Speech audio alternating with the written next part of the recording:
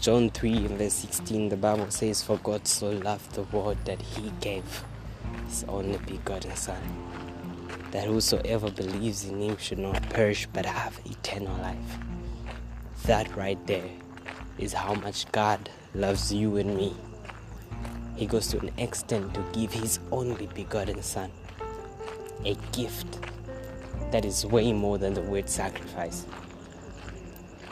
And so he says you will be able to attain eternity only if you do believe in him.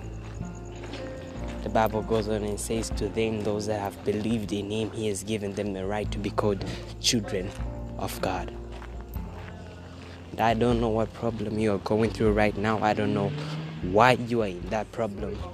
But the Lord is saying something to you this night, this day, this morning, this afternoon, wherever you're getting me from. He's saying he loves you and he needs you.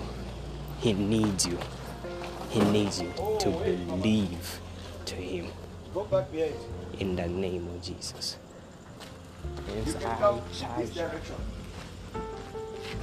I charge you to have faith, to do believe in him. Amen.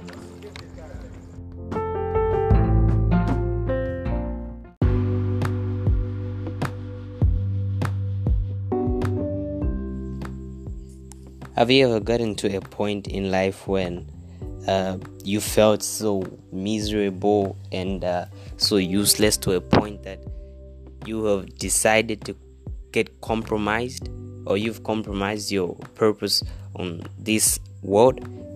But then I'm here to tell you, saying God has got a greater plan for you, not you only, but even the people around you. Because when God was looking for his disciples, he said he's gonna make them fishers of men. And so he looked at their purpose. Their purpose was to what? Fish.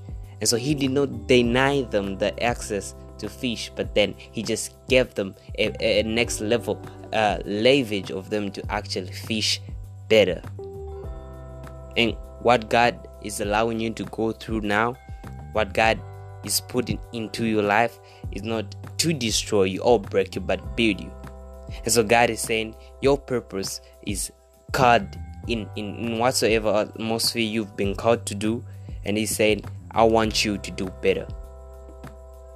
I know you can sing, but I want you to sing to the souls better. I want you to use your voice and sing and win souls. He says you're a poet, and poetry is nice. He's giving you all those creative ideas and thoughts that you can put together and cook up something real quick. And God is saying, I want you to use that same intelligence. I want you to use that creativity. I want those pieces to speak to the hearts of those people that are lost. He says, I want you to use that gift better. And the term that God uses says he wants us to do better. He says, greater works shall we do than he did when it was earth.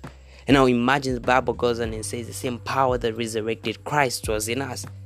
And so in whatsoever gift and whatsoever talent that God has given us, he's saying he wants us to do better. He wants us to perform better. He wants to speak better. He wants us to sing better. He wants for us to dance better. And to the whole purpose of it all, he wants us to win souls better. And you may be down, you may be crushed, and people have been laughing at you.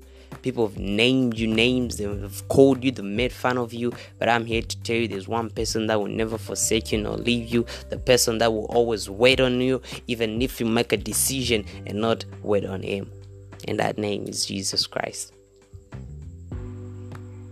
Jesus is waiting and calling on you. He's saying it is time for you to get up from your feet. It is time for you to do better. It is time for you to use that gorgeous voice, that nice voice to do better. It's nice for you it's time for you to use that talent that God has embedded into you to do better. It is time to win souls, and you can only win souls when you do better. Head up to the Facebook page called Reflection, like, share, and text us, and we'll help you discover your purpose.